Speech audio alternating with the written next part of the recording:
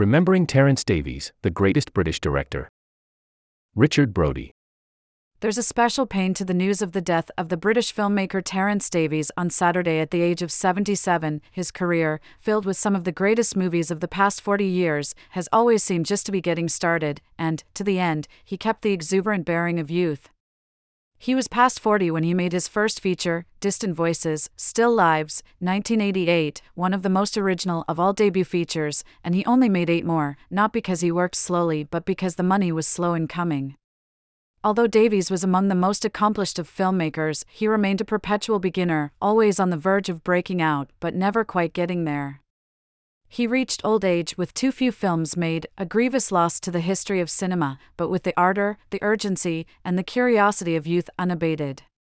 He never made a late film, no work of his suggests a detached philosophical overview or a foot in the beyond. The paradoxes and complexities of his character run through his output and his life, and they were also very much on the surface, on public display. I had the honor and the pleasure of meeting Davies on several occasions, including on stage, in 2016, at the New Yorker Festival.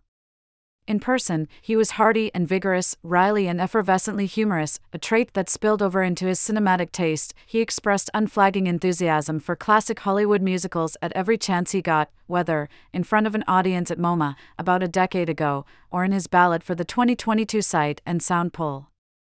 Yet his own films were marked by a keen sense of ambient tragedy and often scarred by the horrors of war. The American experience of the Second World War shapes The Neon Bible, and the British experience of it shapes The Deep Blue Sea. A scene of Londoners seeking shelter in an underground station during a German bombing raid is one of his most spectacular creations. The Civil War is an important part of his Emily Dickinson biopic, A Quiet Passion, and the First World War is decisive in Sunset Song. It is also the very heart of his last film, Benediction, a biopic about the poet Siegfried Sassoon. Davies was one of the prime historical filmmakers, never making a dramatic feature set in the present day. But his sense of history wasn't staid or academic, it was intensely personal. Having started late, he worked an office job for a dozen years before attending drama school and beginning to make movies. He unleashed a backlog of pent-up experience and emotion in his first 2 features, Distant Voices, Still Lives, and The Long Day Closes, 1992, 2 of the most passionate and formally original autobiographical childhood dramas. Both are set in his hometown of Liverpool, in families that, like his own, are Catholic. The first shows a young boy enduring paternal brutality, the second shows an older boy nicknamed, like Davies, Bud, in adolescence, experiencing bullying and trying, again, like Davies, to reconcile the realization of his homosexuality with harsh church doctrine. For all their severity, both movies are musicals, musical tragedies, as are most of Davies's films, and his innovative way of filming music is integral to his dramatic artistry. The boy's family circle, the friends and neighbors who gather at his house and at the pub, musicalize the movies with their a cappella renditions of popular ballads, jukebox hits, and gems from the Great American Songbook. In The Long Day Closes, the maturing Bud has become a denizen of the movie theater, where he experiences the exhilarations of Hollywood musicals and also the power of Hollywood tragedy, including in Orson Welles' masterwork of the ravages of time and history, The Magnificent Ambersons. https://www.newyorker.com/goings-on-about-town/movies/magnificent-ambersons. Video from The New Yorker. Richard Brody on the best performances of the 21st century. https://www.newyorker.com/video/watch/Richard Brody on the best performances of the 21st century #INSID_CNE interlude New Yorker _CBFDCA2BCD_text BC. The world that surrounds Davies' alter ego in both films, the music and movies, the fashions, the manners, the joys and heartbreaks, is his aesthetic education, and this apprenticeship in style and soulfulness comes largely from women of grand character in constraining circumstances. The 5 features that followed these first 2 all revolved around free-spirited women, heroines whose audacity caused scandal and got them into trouble but also graced their worlds with an evanescent beauty that Davies indelibly enshrined. 4 of them.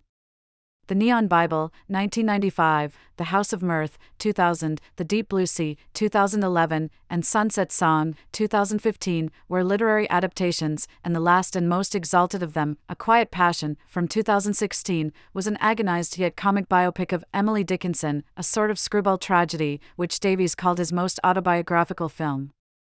Dickinson's poetry itself, recited on the soundtrack, also functions as a sort of verbal score, a culmination of Davies's ever more daring ways to film music. Davies was the great cinematic poet of memory, and thus of loss and regret. He didn't live in the past, but, rather, the past, personal, social, artistic, lived in him. The outward differences of former times mattered little to Davies.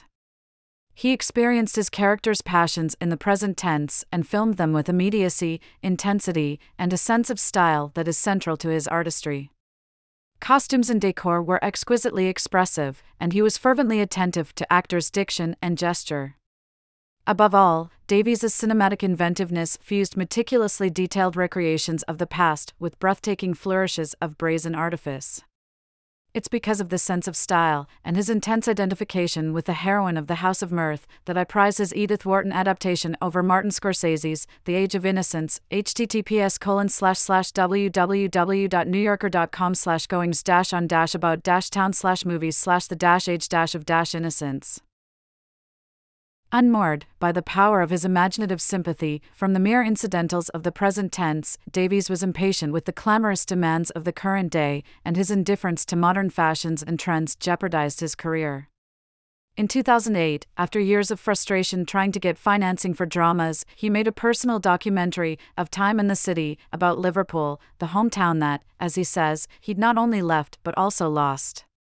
He decries the changes that the city has endured, the collapse of industry, urban transformations, and the resulting end to the tight community life that he depicted in his first features. There is also a well-aimed barb at the city's most famous musical export. Davies laments the spirit of modernity as hollow, not least, because he was hardly a beneficiary of it. Davies left the Catholic Church, but its strictures continued to shape his life as a gay man. Afflicted with an enduring sense of fear, shame, and guilt, he remained mostly celibate, he said, and this experience informed the feature that turned out to be his last, his Sassoon biopic, Benediction. In the First World War, the protagonist finds his literary voice and both gains and loses the love of his life, the poet Wilfred Owen. After a string of reckless same-sex relationships, he seeks an escape from despair in traditional marriage and family, but his life becomes loveless and embittered, prompting a late conversion to Catholicism. Turning away from the diminished realities of his later years, he grows ever more deeply absorbed in the past, and his aestheticized inner reanimation of his best, lost times is realized in the movie's final scene as an overwhelming, music-drenched cinematic experience. This wasn't meant to be Davies's last movie. He was ready to shoot an adaptation of Stefan Zweig's The Post Office Girl, but the funding didn't come through. Nonetheless, it's a spectacular and fitting ending to the career of the greatest of all British filmmakers. Diamond Suit.